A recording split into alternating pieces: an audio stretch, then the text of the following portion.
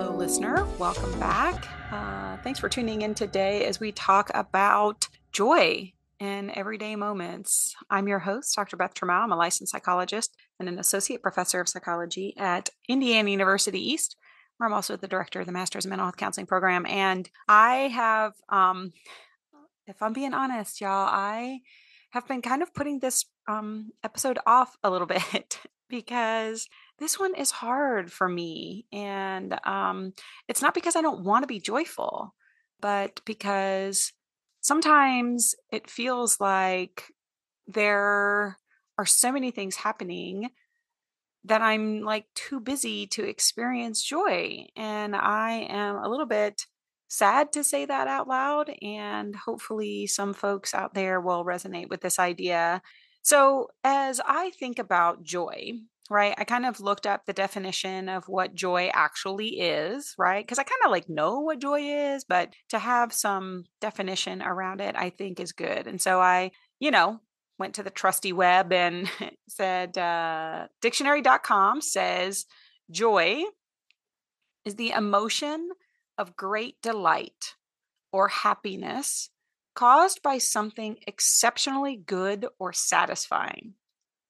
Okay, so when I originally talked about doing this episode, Joy in Everyday Moments, it really sort of came as I was just thinking about summer and busyness and just really trying to focus on how can I do this well. And I talked to a lot of parents, a lot of teachers who are kind of in the mud with kids and in the mud with, all sorts of things that they have going on. And I think we do forget about joy or we can't find joy somewhere. And as I read this definition, I actually found myself saying like, well, that's why I can't find joy.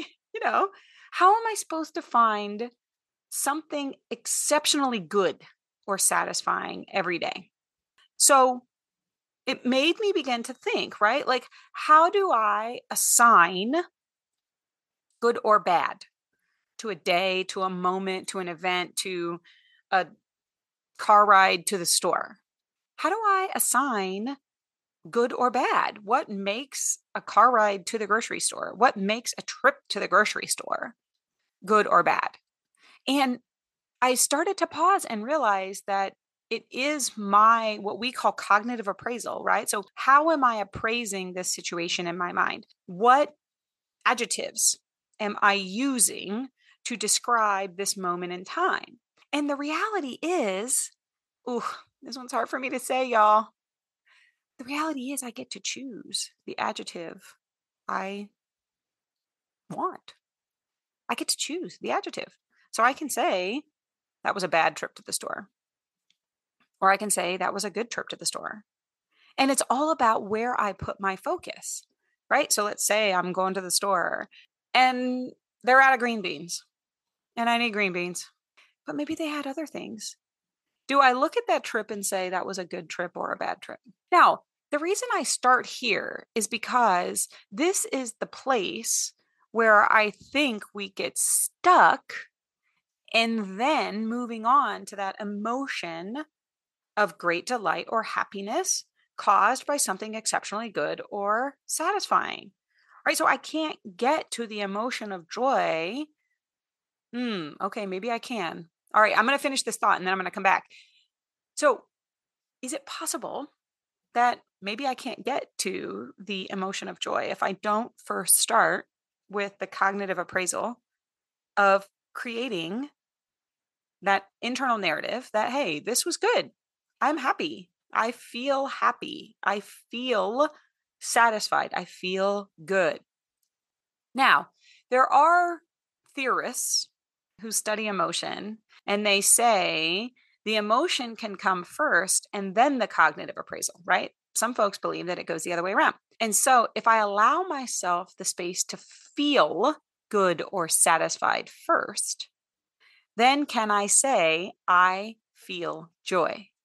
What if you said that out loud, right? Like, what if you said that out loud? I feel joy.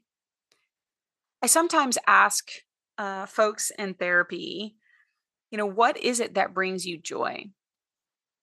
And It is often one of the hardest questions for people to answer. It's right up there with who are you?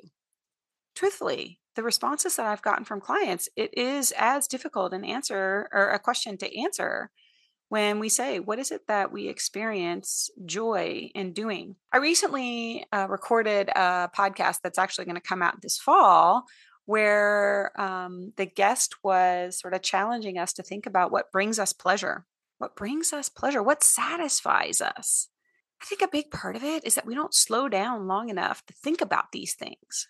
And so, as I think about how do I find joy in everyday moments, for me, my challenge for myself is I'm going to try to pay attention to how I am assigning those adjectives to the everyday moments, right? Like I said, to the trip to the store, to having breakfast with the kids, to drinking my morning coffee.